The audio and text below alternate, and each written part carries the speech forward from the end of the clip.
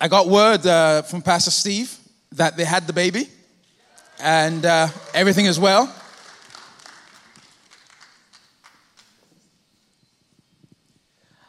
And the baby's healthy, mommy's healthy, and they're good. I think there's a girl.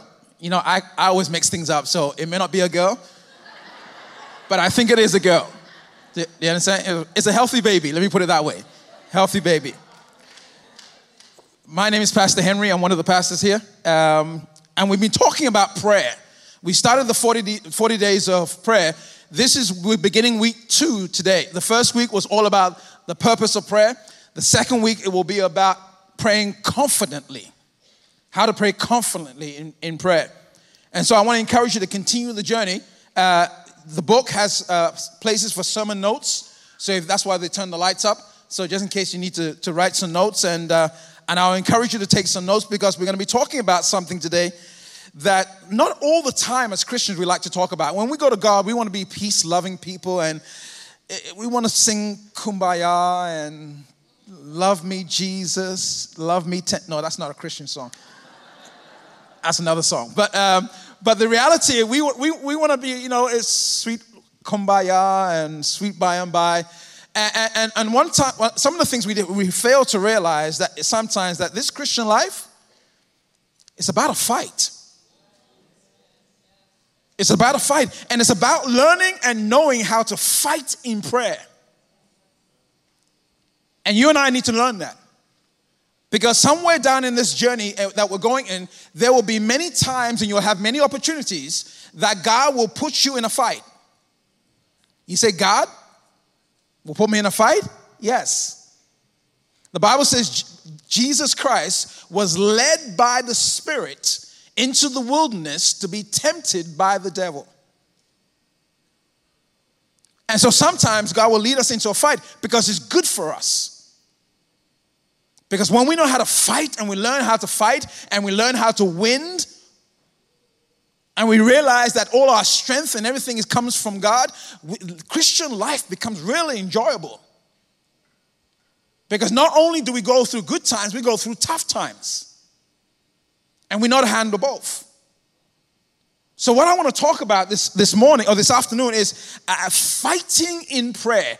You and I need to learn how to fight. So how do we learn how to fight? I'm going to give you the 3 points that we're going to be making this afternoon, and then we'll develop it, right? The 3 points we're going to make this afternoon is this. If we want to know how to fight, we have to first of all know your enemy. So if you're making notes, point number 1. If you're going to learn how to fight, know your enemy. Some of us were fighting the wrong people. But you're going to have to know your enemy. If you're going to learn how to fight, point number 2, you need to know your authority. Know your authority. If you're going to learn how to fight, you need to know. What's the first thing I said? I just want to make sure you're still here. Know your enemy. Know your authority. And the last point we're going to make, point number 3, is that if you're going to learn how to fight in the kingdom of God, you have to know your weapons. Know your weapons. And not just know them, know how to use them. Know how to use them. So we start to unpackage this thing, and when we're talking about knowing your enemy, John chapter 8, verse 44, you don't have to turn it, just drop the scripture down. You can look at it when you go home. All right? And by the way, when you come to church, jot everything down so that you go home, you need to find out if the preacher is preaching from the word or he's just preaching nonsense. You're not supposed to agree with everything the preacher says from the pulpit until you have investigated yourself. Otherwise, you can easily fall into a trap and go into a cult and end up on some mountain hugging a tree. But the Berean church, anytime Paul preached, the Bible says the Berean church studied what he preached, and when they found out it was true, then they believed it. You need to do the same thing. Do you understand me? So, Write down these notes. So the scripture I want you to write down, we're talking about knowing your enemy. John chapter 8, verse 44. Jesus says of the enemy, he is a murderer and a liar. Pastor, the devil told me to do this. So what? Don't listen to it. Why? He's a liar. He's a murderer and he's a liar. The Bible says he is the father of lies. Nothing that comes out of his mouth can be believed.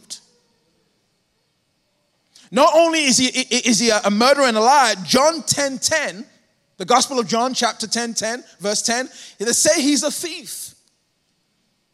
The thief comes to steal, to kill, and to destroy. Lift your head up, look at me. He comes to steal your joy, steal your peace, steal your rest. He comes to kill your vision, kill your dreams.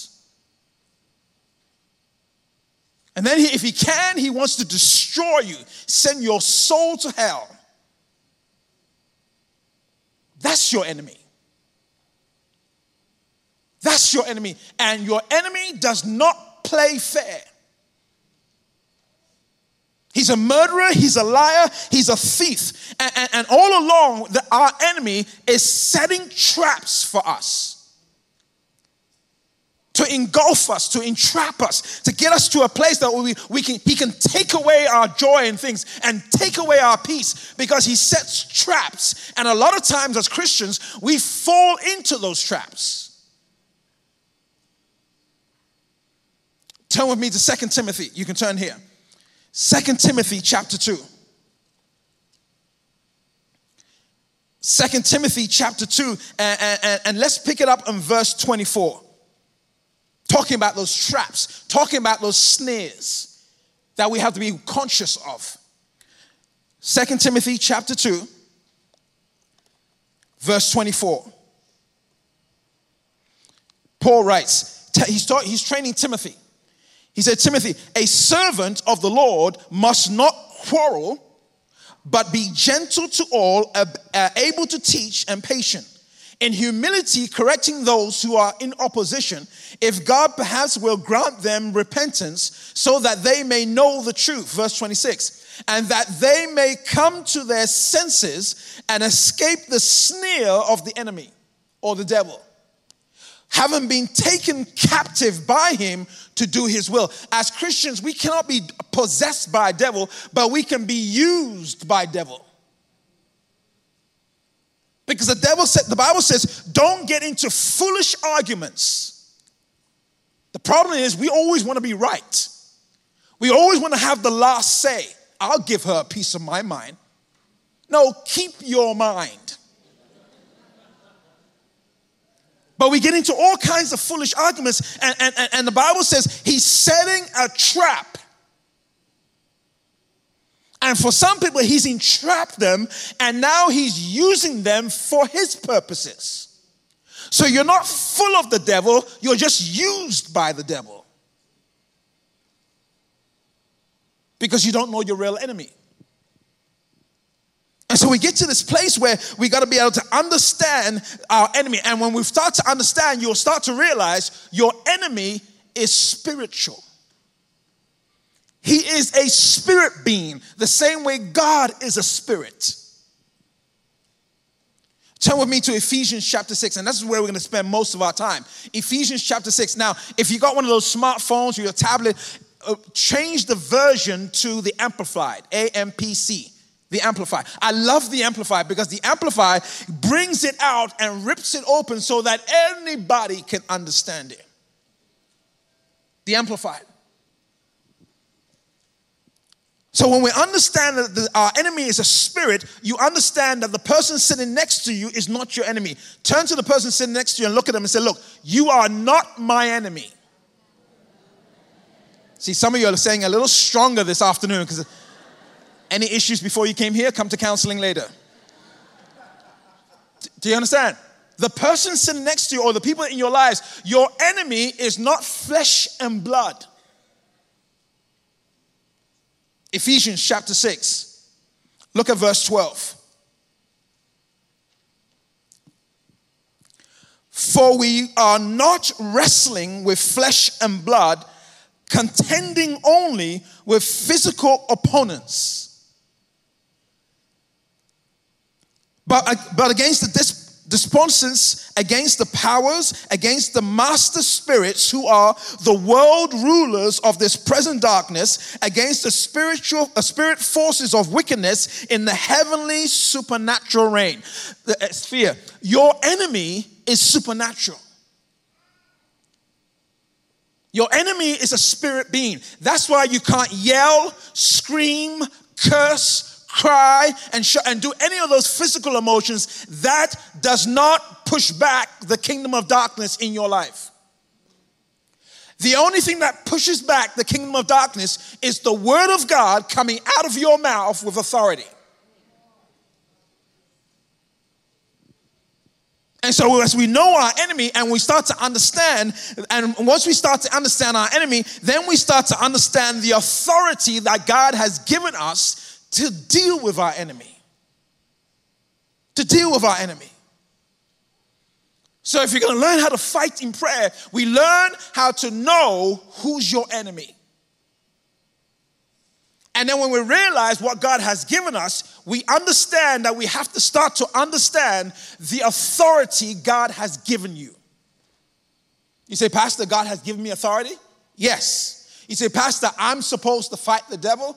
Yes. You say, Pastor, are you trying to say that every battle that I get into, God is not going to always show up and fight on my behalf? Yes. Do you mean I got to learn the word? Yes, you lazy bum.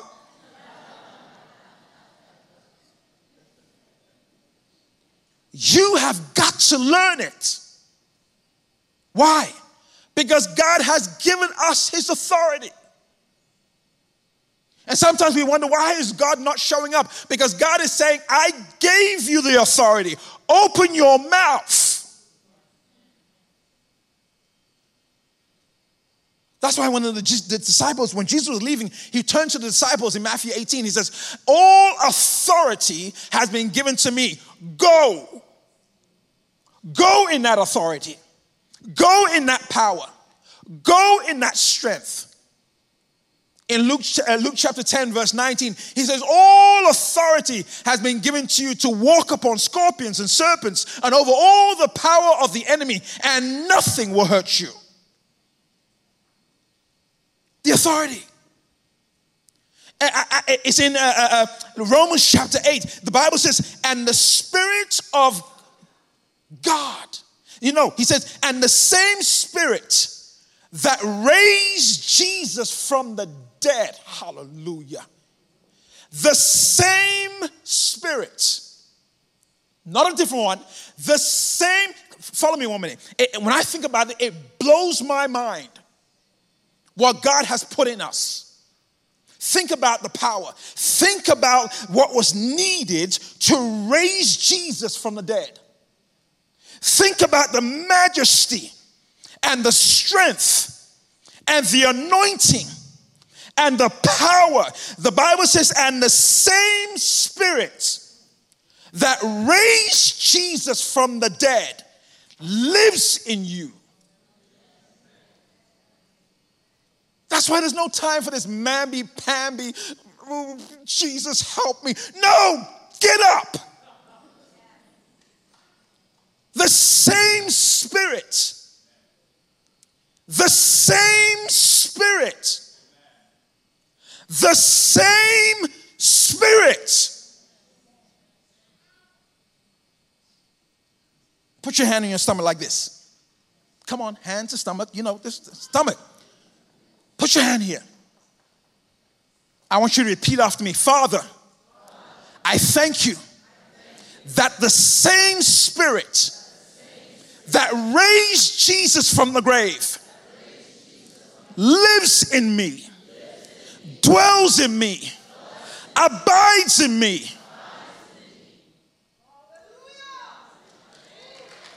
The same Spirit. That's when you start to understand your authority. That's when you start to pray with confidence and walk with confidence. When you start to realize that God has not left you alone, and that if you are a Christian, the same Spirit 1 John 4:4 says, greater is he that is in us. Greater is he that means no matter what the enemy throws at you, no matter what power comes against you, there is no power greater than the power that is within you. Oh, that changes everything. That changes the way you walk and the way you talk and the way you carry yourself and the way you sing and the way you walk and the way you do all the stuff. Because why? When I understand that the Spirit of God lives in me and has been described as the same power that raised Jesus from the dead and seated him on the right hand of the Father, you become unstoppable. Because of the authority. And the reason why God gives us this authority, because over and over in the Bible, he tells us, resist the enemy. Resist him. John, write these two scriptures down. James chapter 4. James chapter 4, verse 7.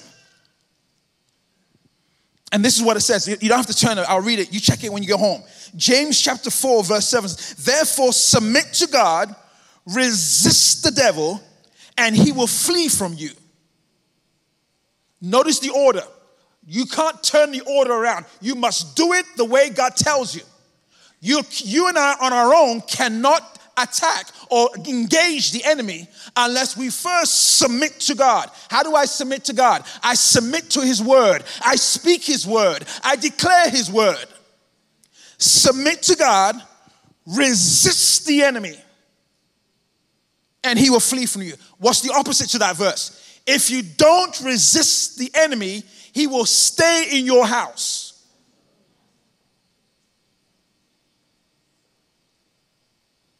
And when you say, Pastor, the enemy is troubling me and he's going through all this stuff in my house. Can you come to my house and pray the devil out? I will say, no. Do it yourself. Because you've got to learn how to fight this battle yourself. Now, don't get me wrong. If you say, Pastor, can't pray for me, I can't pray for you. But you call me the second time, I'll say no. He says, resist the devil. Who's going to do it? You and I. Why is God saying you and I? Because he's given us the authority. Next scripture, write this down as well. 1 Peter chapter 5, verses 8 and 9. Notice what it says there. 1 Peter chapter 5, verses 8 and 9. It says, be sober, be vigilant, because your adversary, the devil, walks about like a roaring lion, seeking whom he may devour. Lift your head up. Notice he's not looking for everybody. Your enemy is not looking for everybody. So your enemy comes up to Charlene's house and said, ooh, no, I can't go in there. She prays too much. Comes over here and goes up to Michael's house. No, whoa, I can't go in there. He knows his authority in Christ. Goes over here and says, Peter, no, I can't go in Peter's house. No. Why? He knows his authority. Then he walks up to Shakunda's house. And all Shakunda is doing is her nails and her hair and all this nonsense. I can walk right into... Anyone call Shakunda in here? No. Before I offend her. But walks into Shakunda's house and she doesn't even know how to pray. He says, I can settle here. He's not looking for everybody. Notice what it says in verse 8, verse 9. Resist him, steadfast in the faith. You and I have got to resist the enemy. When he bombards you in your mind, when he bombards you in your thought life, when he tries to pull you down and make you discouraged.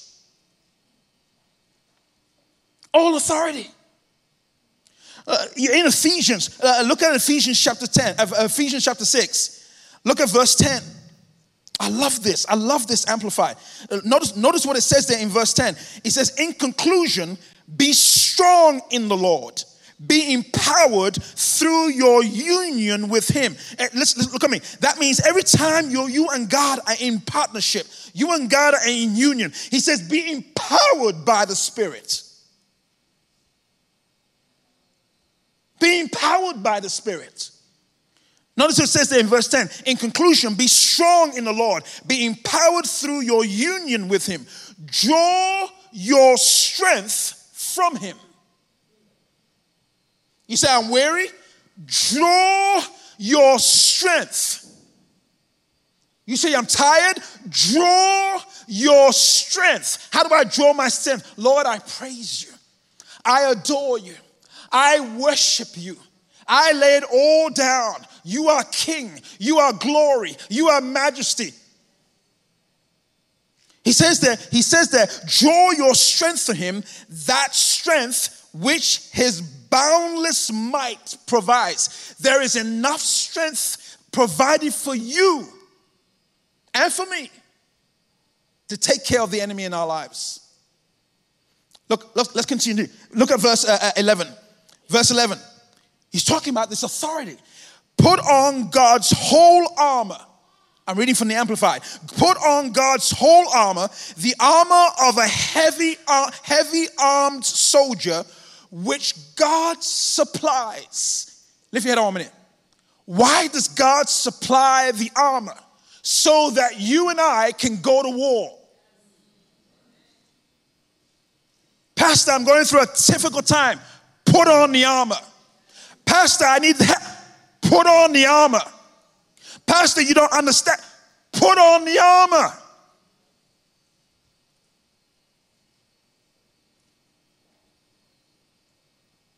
Put on the armor. Notice what it says in verse 11. Put on God's whole armor, the armor of a heavily armed soldier, which God supplies, that you may be able successfully. Oh, what is he saying there? He's saying that every battle you and I go into, we should be successful. Every battle we get into, the Bible says we should be successful. Look what it says there. That you may be able successfully to stand up against all the strategies and deceits of the enemy. Look at verse 13. Therefore, put on God's complete armor that you may be able to resist and stand your ground on the evil day of danger. And having done all the circumstances or the crisis demands, stand firmly in your place. Man, lift your head on a minute. It's almost like you get to a place that you get fed up and tired and you say, devil, no more. You can't have my husband. You can't have my wife. You can't have our kids. You can't have this. You can't have that. You can't have my dreams. You can't have my visions. You can't have my provision. You can't have this and you can't have that because you stand your ground. But Pastor, can you come and do it for me? No.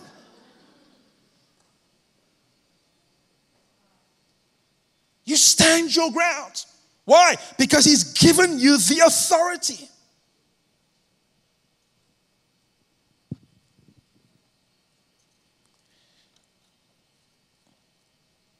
Look at verse 14. He goes on to say, stand therefore, hold your ground, having tightened. We'll get to that in a minute. Stand therefore, hold your ground. There is no running from this kind of Christian. This is not a sissify, mimi, mamby. No, cut it out. This is a Christian whose back is strong, whose faith is in God, who understands her authority, who can stand up and say, in the name of Jesus. Stand to your feet. Stand to your feet. Put your Bible on the ground. Put on your chair. Put everything down. Free your hands up. Stand to your feet. Yes, sit, stand. This is standing. Sometimes the enemy comes against you and tries to discourage you. And you can't roll over and play dead. The Bible says stand. Sometimes you have to encourage them and say, I say, Henry, get up, you woofs. Stand your ground. Sometimes I get a little tribal African on it. Take your hand and open like this. Both hands. Follow me. Ready? Go. Wow. That's some of your problem. You don't know how to follow. Follow me. Hands up. Go.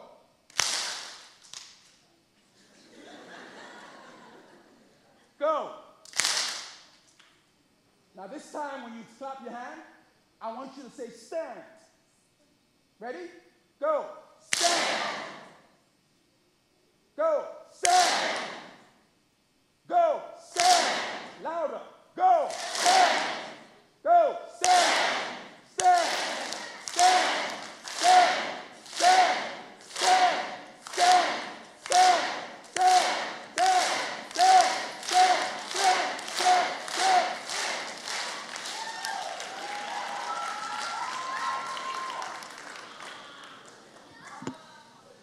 Now, do you sense that? Do you sense that? Do you understand that the Spirit on the inside of you bears witness that you have authority? Authority to do what? Stand. Stand. So when the enemy comes, it says, enough is enough. But you have to resist him. You have to resist him. And the power of heaven will come around you. And so as we learn how to fight, we learn how to know our enemy. We know our authority in Christ. And then finally, we know our weapons. Ephesians chapter 6, verse 14 to 18. I want you to write that down. And we're not going to read all through it. No, but I'll give you the weapons. There are 7 weapons out of that text there. Ephesians chapter 6, verse 14 to 18a. And I just want you to jot them down. But here are your weapons. But let me say this. No, it makes no use of knowing your weapons if you don't use them. If all you want to do is be religious, then this is a waste of time. You should go home. But if you're tired of what the enemy is doing in our lives, then here are our weapons, and let's learn how to use them so that we can be successful in every battle we go into. Weapon number 1. Paul says the first weapon is truth. Truth. You and I have to be people of truth. Speak the truth, live the truth, make our decisions based on truth. What truth? The Bible says thy word is truth. And Paul says use truth like a belt. My mother used to use the belts of truth. She would say, Henry, come here. I will slam that devil out of you. Get out of him in the name of Jesus. Get out of him in the name of the Father. Get out of him in the name of the Son. Get out of him in the name of the Spirit of God. Get out of him.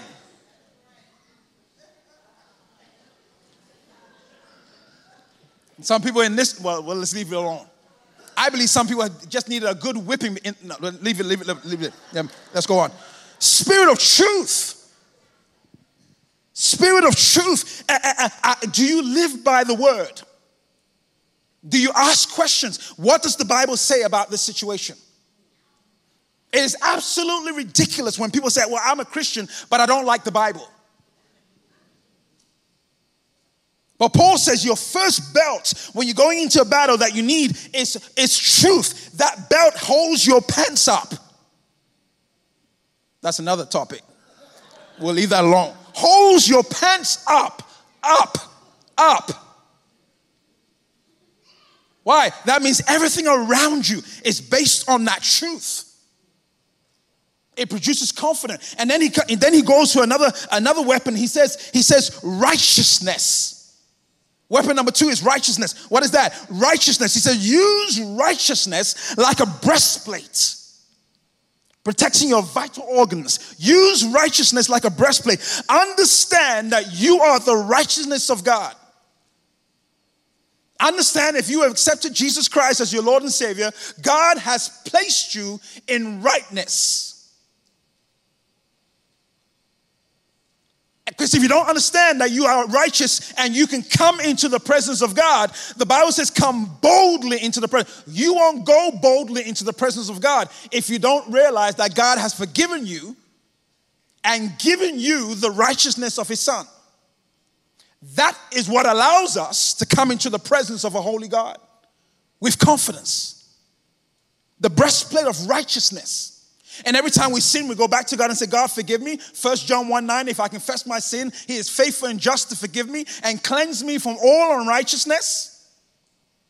Christians should not be walking in condemnation for weeks. No, you don't know your God. You don't know your scripture. You don't know the word. The moment you sin, go back to God. God, forgive me. And he restores you to righteousness. He says, put the breastplate of righteousness on. Then he gives us another weapon. He says he gives us peace. A weapon, peace. He said, use peace like a foundation. How peaceful is your life? Do you always have to have the last word?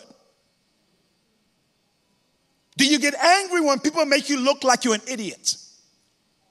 And do you have to prove yourself to the idiots? Or are you confident enough that you don't let the enemy set a trap to steal your peace?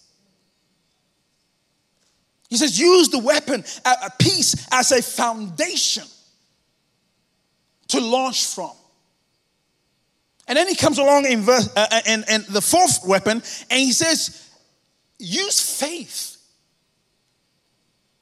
The Bible says, without faith, we cannot please God. Everything you and I will receive in the kingdom of God, it will be received by faith. He says, use faith, and use faith like a shield. It's protecting you. Why? Because your enemy is throwing darts at you all the time in the form of thoughts and suggestions and gossip and all kinds of thoughts to tear you down, to make you think you are less than, to make you think you're not worthy, to make you think that every time God sees you, he throws up. He's fed up with you. No, that's a lie from the pit of hell. But holding up the shield of faith, he said, use faith as a shield. And then he goes on and he says, use salvation. I like this one. Salvation. That's number 5. Use salvation as a helmet to cover your mind. What does that mean? Do you know that you know that you know that you know, Christian, that you are saved and on your way to heaven? In other words, Paul said, is there an assurance on the inside of you where you are confident that I have believed in my heart, confessed with my mouth that Jesus is Lord, and now I'm saved and on the way? He says, use salvation and your knowledge of salvation as a helmet. So when the enemy says you're not saved because of what you did last night, you can be able to say, yes, I may have been a devil last night, but I'm still saved.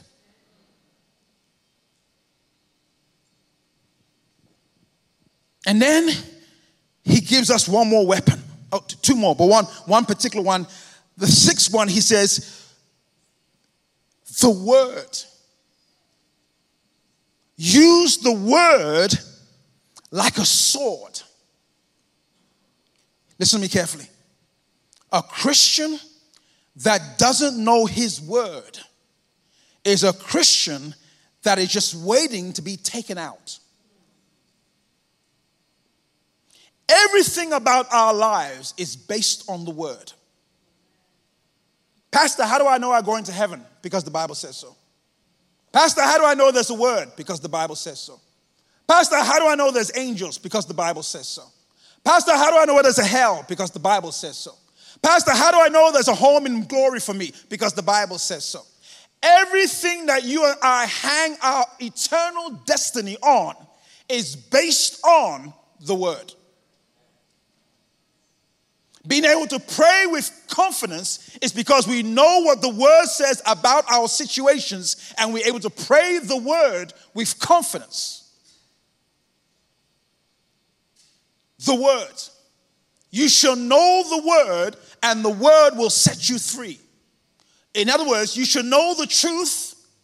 What is truth? Thy word is truth. You should know the truth, and the truth that you practice will set you free. Some people have the head knowledge that know the word, but that word has not done anything for you. And then if you drop your eyes down to Ephesians chapter 6, look at verse 18. He gives us the last weapon. And the last weapon is prayer. It's prayer. And he says there in Ephesians chapter 6, verse 18. I'm reading out of the Amplified. He says, pray at all times.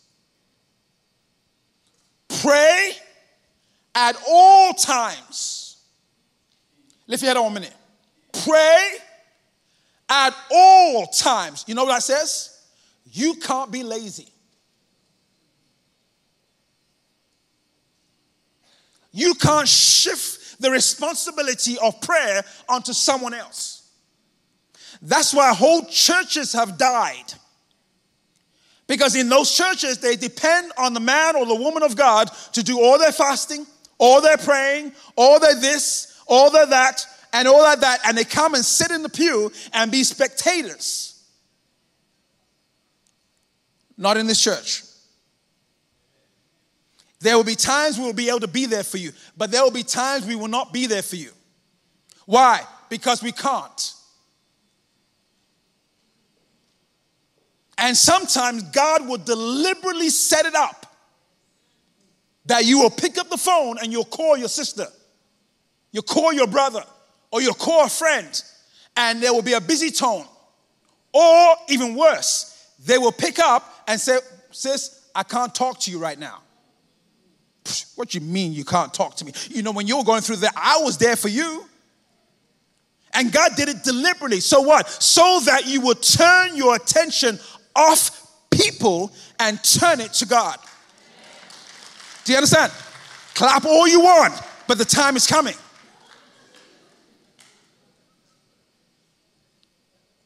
So you better be clapping in agreement because you're ready. Because it will happen to you, some of you this week.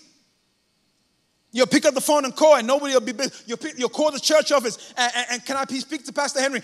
And they'll say, Pastor Henry is busy. What do you mean busy? What does he do all day? And Pastor, can you come and do this? Can you come? The devil is working tremendously in my house. And I'll say, no, he's not, because you're not that important. What's going on? Well, the devil's attacking this and attacking this. And I'll say, what have you been doing? Well, Pastor, I've been doing nothing. I've been waiting for you. And I'll turn around and say, keep waiting. Because you've got to learn this thing so that when you're by yourself, and listen to me carefully, 90% of your spiritual battles will be by yourself. In the midnight hour when you're laying on your bed and the enemy starts to bombard your thought life, talking about how you missed this opportunity, how you missed this, and how you missed this, and how you messed up this and messed up. And you have to know how to fight in those moments to be able to say, Father, in the name of Jesus, I refuse this thought. Why? Because you forgave me.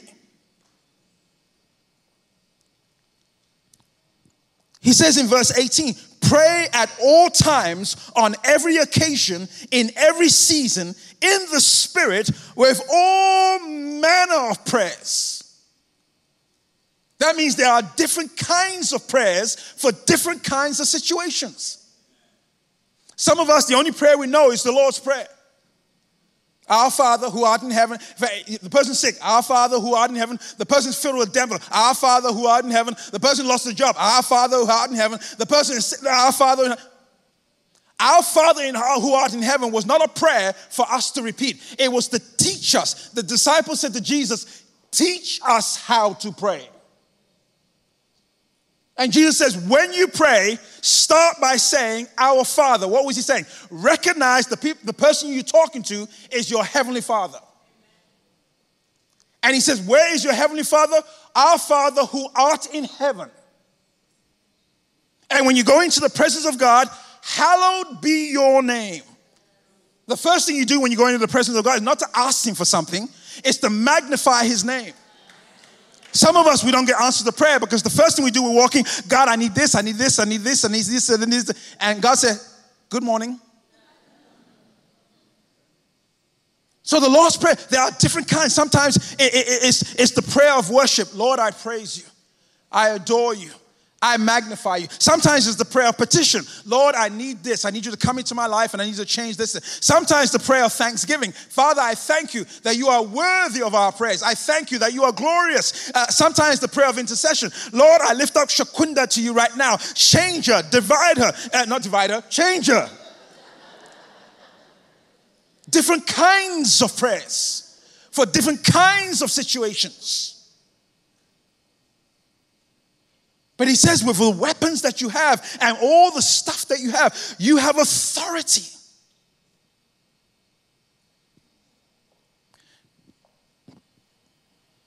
One of the great examples of this happened in Luke chapter 4. And write this down, Luke chapter 4, verses 1 to 14. Check it out when you go home.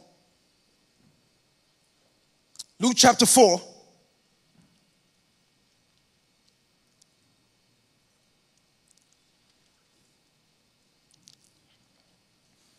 We know the story that Jesus has been fasting and praying for 40 days.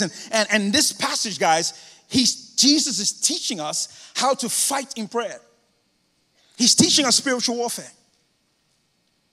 And if you pay attention to the passage, he's teaching you that when the enemy comes against you, what you need to do. So Jesus is coming out of the fasting and praying, and the Bible says his body is physically weak and tired, but his spirit is strong. That's what fasting can do.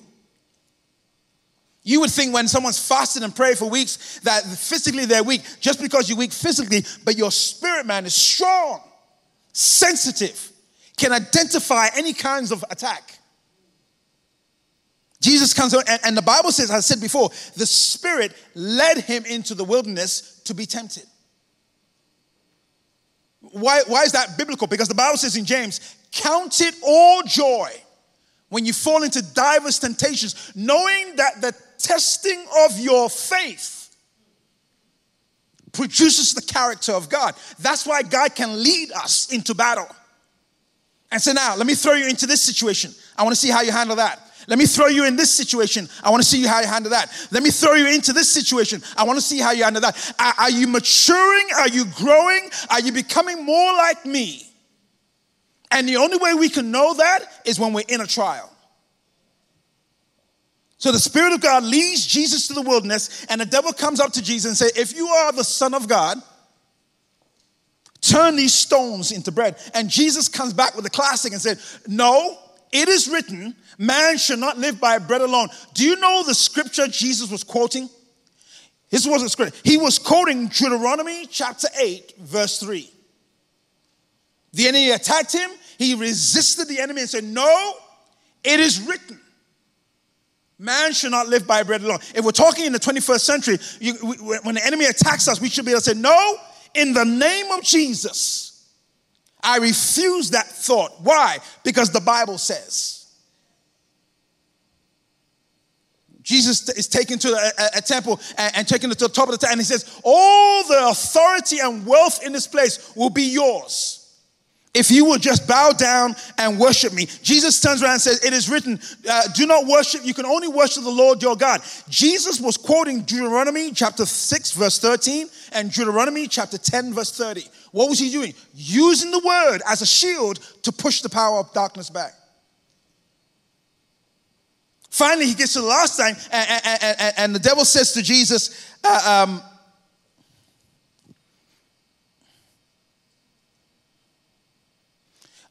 devil tries to tempt Jesus, and this is the funny thing about it, because the devil all of a sudden quotes the scripture. You say the devil knows the scripture? Yes. So you need to know more than one scripture. If the enemy attacks you in one scripture and you come against him and he comes back with another scripture, you can't say, oh, I only knew one. The devil comes to Jesus and says, throw yourself down from this temple. And then he quotes Psalm 191.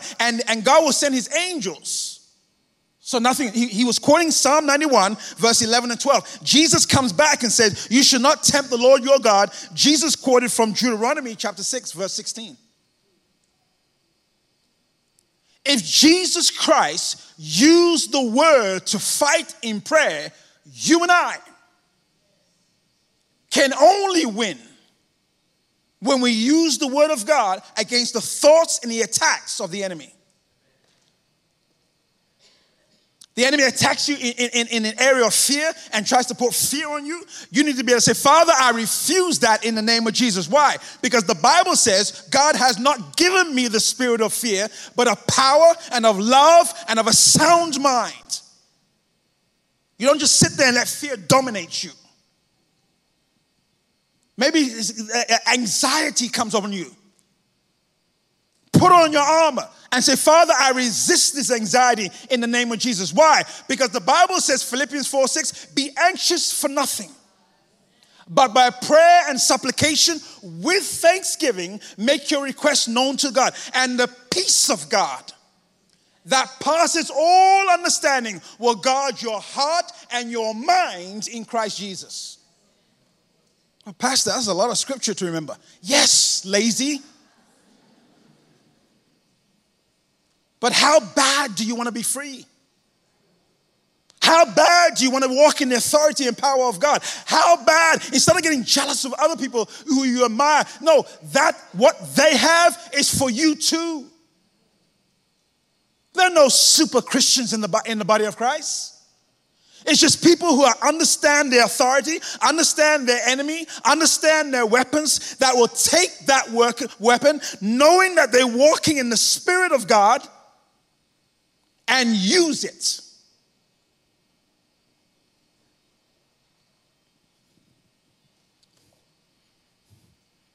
The Bible says, worship team, you can start making your way back. The Bible says, for the weapons of our warfare, 2 Corinthians chapter 10. You can write it down. 2 Corinthians chapter 10, verses 3 to 6. For the weapons of our warfare are not carnal. In other words, they're not fleshy. But they're mighty in God. They only operate when you operate out of the Spirit. When you say, Father, in the name of Jesus, that's when they only operate. Though we walk in the flesh, we do not war after the flesh, for the weapons of our warfare are not carnal, but mighty in God to the pulling down of strongholds. The Bible goes on to say we take captive of the thoughts and the intents. In fact, let's turn there. This is the last service. We have time. Go to 2 Corinthians chapter 10. Starting from verse 3. If you don't have an Amplifier, let me read it from the Amplifier. I get excited about the Amplifier. Listen what it says here. For though we live in the flesh, we are not carrying on our warfare according to flesh and using mere human weapons. Everyone needs to get an Amplified Bible. And if you have it on your phone, AMPC, the classic. Once you read a verse, go to the Amplifier and read it again. But listen to what it says. For though we live in the flesh, we are not carrying on our warfare according to the flesh and using mere human weapons. For the weapons of our warfare are not physical, weapons of flesh and blood, but they are mighty before God for the overthrowing and destructions of strongholds. And then he goes on to say, verse 5, inasmuch as we refute arguments and theories and reasonings and every proud and lofty thing that sets itself up against the truth or against the true knowledge of God, we lead every thought and purpose away captive to the obedience of Christ. That scripture is saying just because a thought drops into your mind doesn't mean you just sit there and let it wander around until it brings you down to a place of depression. A thought comes into your mind that says you are good for nothing. You need to say, Father, I refuse that thought in the name of Jesus. Because the Bible says in Psalm 139, I am fearfully and wonderfully made.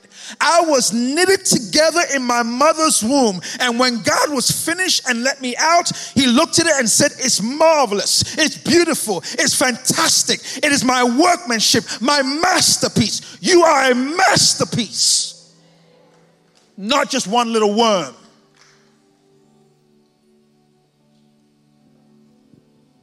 And when the Bible says, well, when the devil comes to you and says, well, I'm going to mess up your future,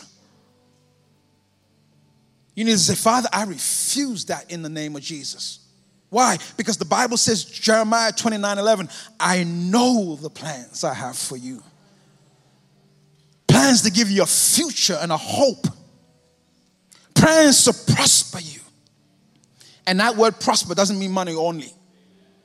Before you get carried away. That means prosper you in your health. Prosper you in your mind. Give you soundness of mind and all that craziness you have. All because we've learned to fight.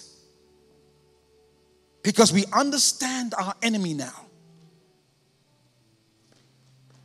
We understand the authority that God has given us.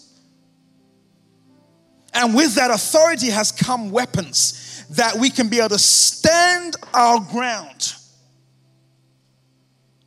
and say to the enemy, enough is enough. Why don't you stand to your feet?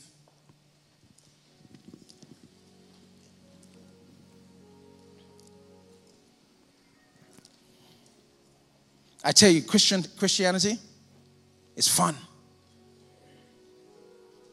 When you start to put it together and start to walk in the purposes of God and you start to see how God moves, this journey becomes fun. Is it easy? No. That's why everybody's not in it.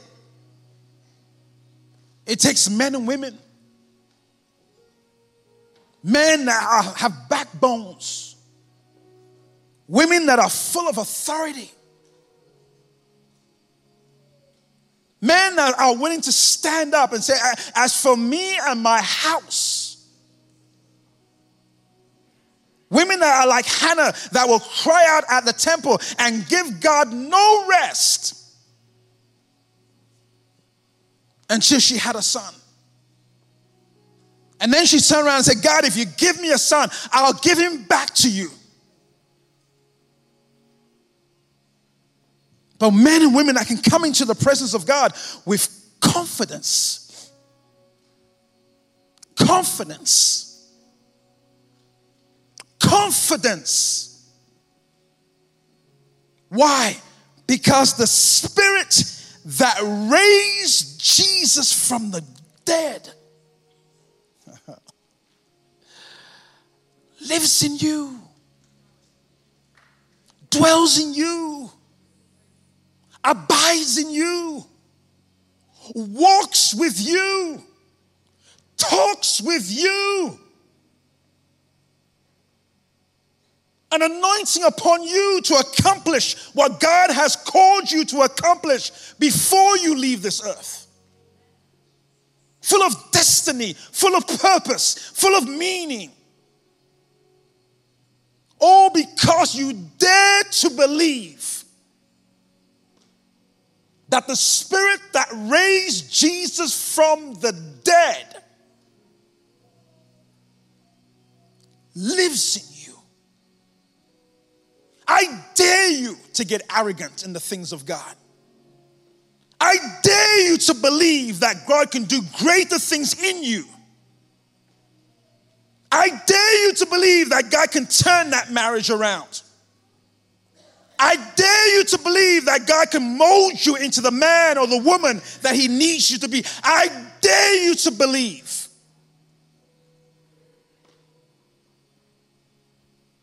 And I dare you to trust that Spirit that lives in you.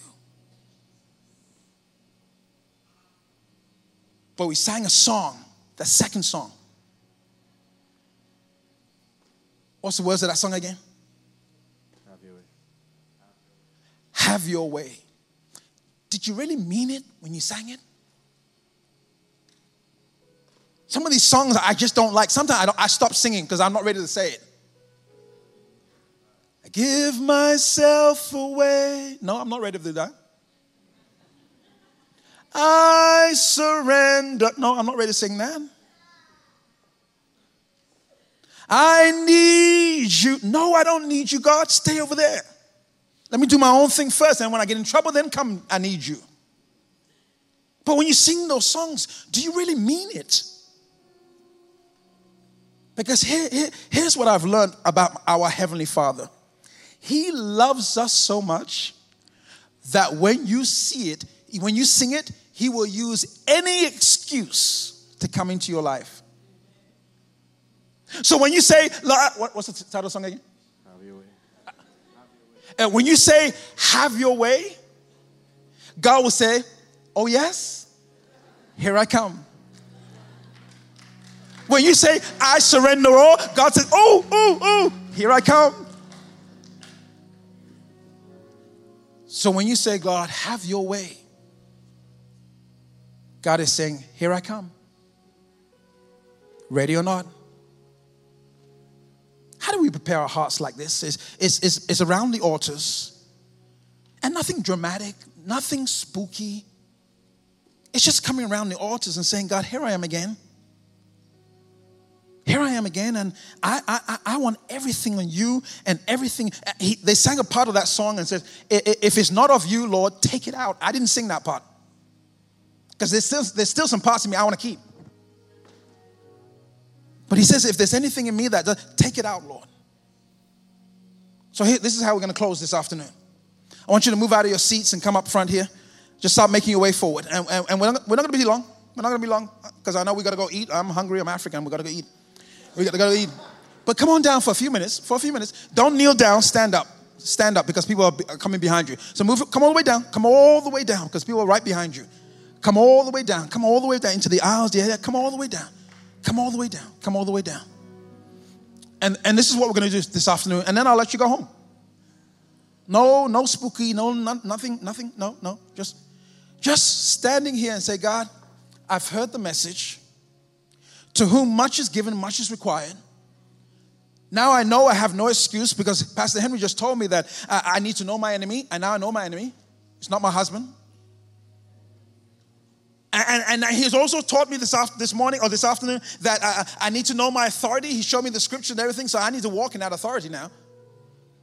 And then on top of that, Lord, He's taught me how to use the weapons that You've given me. And the Bible says every time I walk in the authority of that word, and every time I realize and remember that the Spirit that raised Jesus from the grave lives in me, I can win the battles that I'm going into. And so, Lord, I come this morning or this afternoon just to dedicate myself again.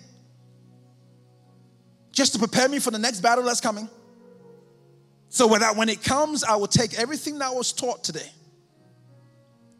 and I will use it. But before I leave here and I get involved in food and all the other stuff, can you cement this word to my heart so that when I need it during the week or 2 weeks from now, that, Lord, You will bring back to my remembrance this word so that I can be able to stand my ground. And so they're going to sing that song, and they're just going to go through 1 or 2 times, and then we'll come back with prayer and send you home. Isn't that easy? Dallas? Come on, guys. Look at the words on the screen. Let's worship.